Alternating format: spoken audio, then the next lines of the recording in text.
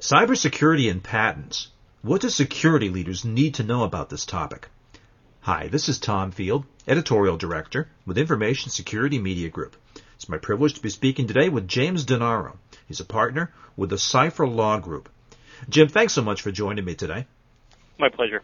Just to start out with, why don't you introduce yourself, your firm, and talk a little bit about your current work, please? Sure. I'm a partner with a law firm called Cipher Law, and we provide strategic intellectual property counseling to companies in the information security space. So as part of that work, we do things like draft new patent applications for companies that are developing proprietary technology. For companies that already have a patent portfolio, we advise them on how to monetize those existing patents through licensing.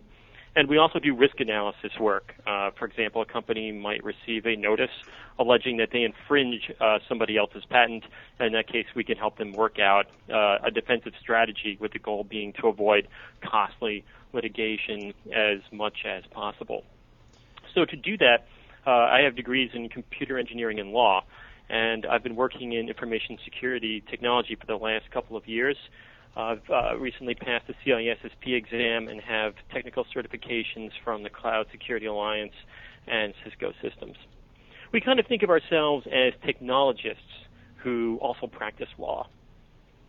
Well, Jim, this is a new topic for a lot of people in our audience. Maybe you can give us just a quick primer, please, on the patent process, at the same time dispel any common misconceptions or misunderstandings of patents. Sure, I think that would be very helpful. Patents are procured from the U.S. Patent and Trademark Office, and that process is typically called patent prosecution or patent procurement.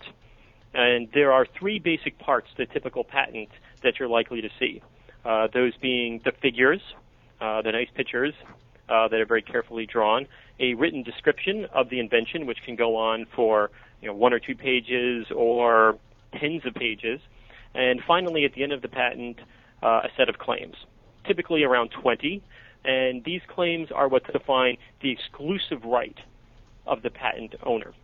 So in a typical scenario, an inventor would work with a patent attorney who would draft a patent application and then file it at the patent office. The patent office reviews the application and responds by either allowing the application to issue as a patent or requiring further narrowing of those claims at the end that define the exclusive right.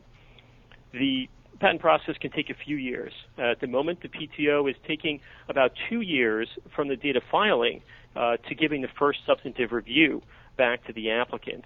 To actually get the patent issued from the patent office and have the actual patent number and the certificate, that can take another year after that for that process to be completed after all the back and forth takes place. There are some expedited processes available that can bring that time closer to a year, but at least a year in any case. Once the patent is granted, then the term is 20 years from the date of filing. So if applicants are able to identify some technology that has really long-term value in the present, and if that value can be monetized, for several years, then patents really can be quite valuable. One of the key misunderstandings that people have about patents is what exactly the right is. It's worth noting that patents do not actually grant a right to practice the claimed invention. Rather, patents just give you a right to exclude somebody else from practicing the claimed invention.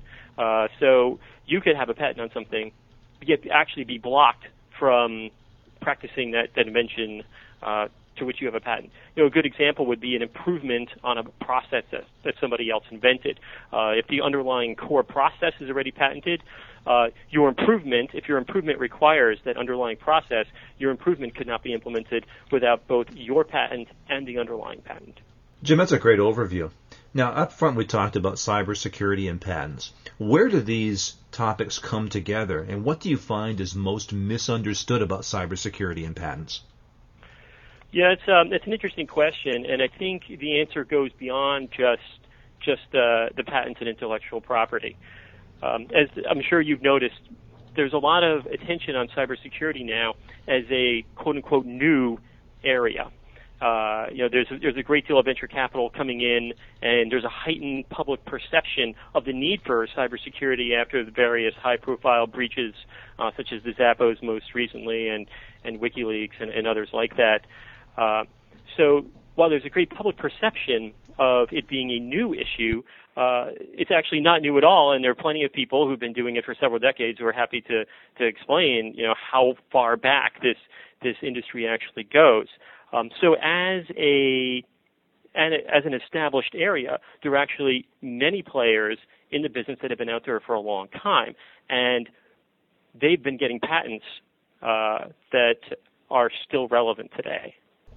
Jim, what are some examples of how organizations could be at risk if they don't have the right protections in place? There are two primary sources of risk that companies are facing today. The first one is being sued for patent infringement. We've done research that's identified a number of patents that have been issued recently, and we've also found that there are quite a few relevant patents in information security that have been around for a long time and are just now being asserted. For example, Maxim Integrated Products, the semiconductor manufacturer based out of Sunnyvale, California, recently sued Starbucks, Expedia, and several banks, alleging infringement of 4 patents that cover secure transactions on mobile devices. The earliest of these patents was filed at the PTO in 1996, then issued in 1999.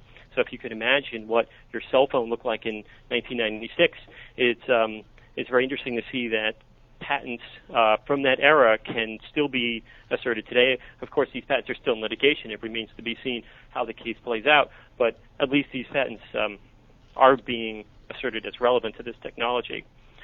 This risk of being sued for patent infringement is heightened in particular when new industries are being developed and new products become successful.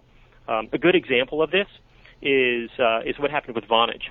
So in the mid-2000s, Vonage was sued by Verizon, Sprint, Nextel, and AT&T on a bunch of patents that were alleged to cover Vonage's VoIP products. Vonage paid about $200 million in damages total as a result of these patent cases. So what had happened was Vonage successfully figured out how to productize a VoIP technology that other companies hadn't really figured out how to use.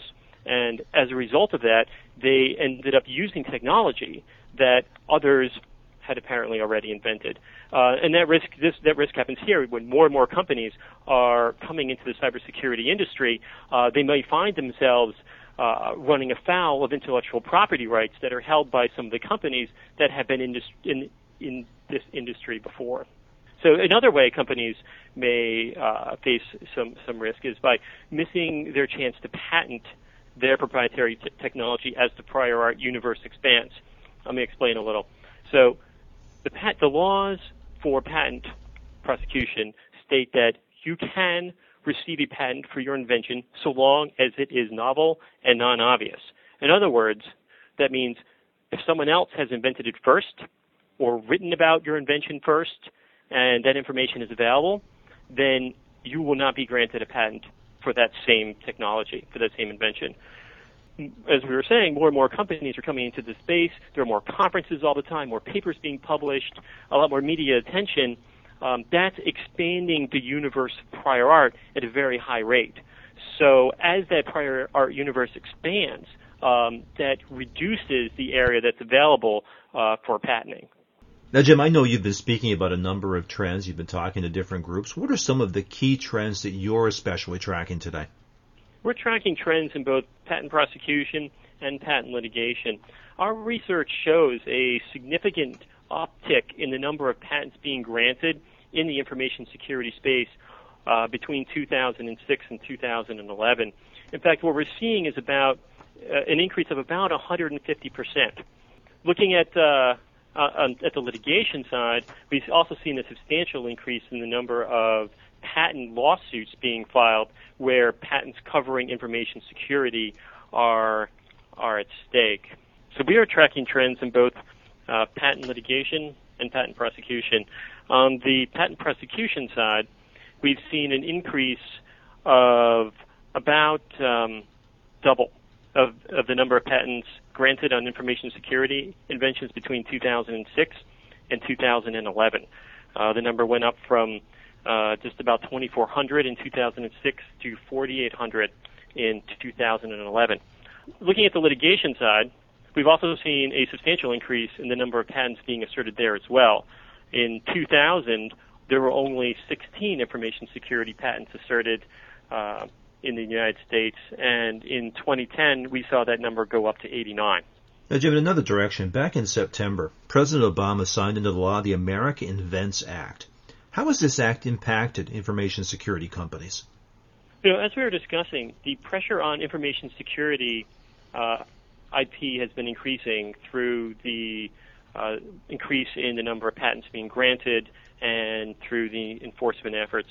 And the America Invents Act that was signed into law in September has only really served to increase that pressure. The act is, of course, the most significant patent reform that we've seen in this country in many decades. The key change that it introduces being that we are moving from a first-to-invent system to a first-to-file system. This change will take effect in March of 2013. So we have about 1 year to kind of get things in order. But it's going to make a big difference for how small companies operate. It used to be that the day that you conceived of your invention in your head and started working to reduce it to practice was your date of invention. Now it's not going to work that way anymore. Your key date will be the date when you actually file your patent application at the PTO. So for large companies that already have invention disclosure processes in place and they've got sort of a patent machine that works to get inventions to the patent office will be affected a little bit less. They may need to speed things up a little bit, but it shouldn't substantially change what their operations look like. For small companies that don't have any infrastructure in place to assess proprietary technology and make determinations about whether or not to file for patent applications, then it's going to be a little bit more problematic because it will require them to put these structures in place and, more importantly, to put the money up front sooner than they might necessarily want to under the existing system. Jim, you've outlined a number of issues. How do you advise organizations to tackle these challenges, especially the ones that relate to information security patents? There are a few things companies can do. I think the most important thing is to be proactive. And for a lot of companies, that means having some kind of defensive strategy in place. What sort of actions you take, that depends a little bit on what type of company you are, whether you're a consumer of information security or a producer of information security solutions. So for companies that are innovating in information security, they can use the patent process to their advantage in a lot of cases. Companies that are able to get patents on their inventions can license those inventions and use those inventions as a revenue source. They can also use them defensively as well. If a company is threatened with a patent infringement action, in some cases a cross-license can be worked out if both companies have intellectual property rights that are of interest to the other company. So there's at least having patents creates the possibility of having that kind of opportunity. The other thing companies can do, especially if they're not innovating in information security, if they're consuming information security technology, is to monitor the patent landscape essentially before bringing out new products, before using certain information security technology. They should look and see if that technology is covered by existing patents. So it's possible to do a patent search and find out if other companies already have patents covering the technology that you're planning to use.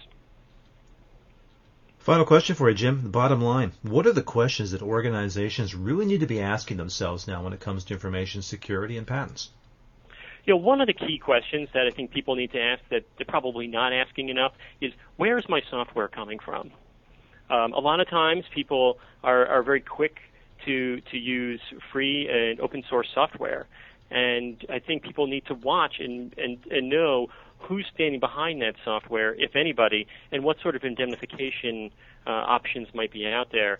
So if you're using software that is basically backed by nobody, and it turns out that software runs into some patent infringement problems, the end user will be responsible for whatever infringement is found to take place. However, if you use software that's backed by some organization who has agreed to indemnify for any infringement or to make good on any changes that need to be made to the software in light of those allegations of infringement, that can really put you in a much better position. Jim, thanks so much for your time and your insight today. It's been an illuminating topic and one that I'm sure that information security professionals haven't thought enough about. Thank you very much. Thank you. We've been talking about cybersecurity and patents. I've been talking with James Denaro. He's a partner with the Cipher Law Group. For Information Security Media Group, I'm Tom Field. Thank you very much.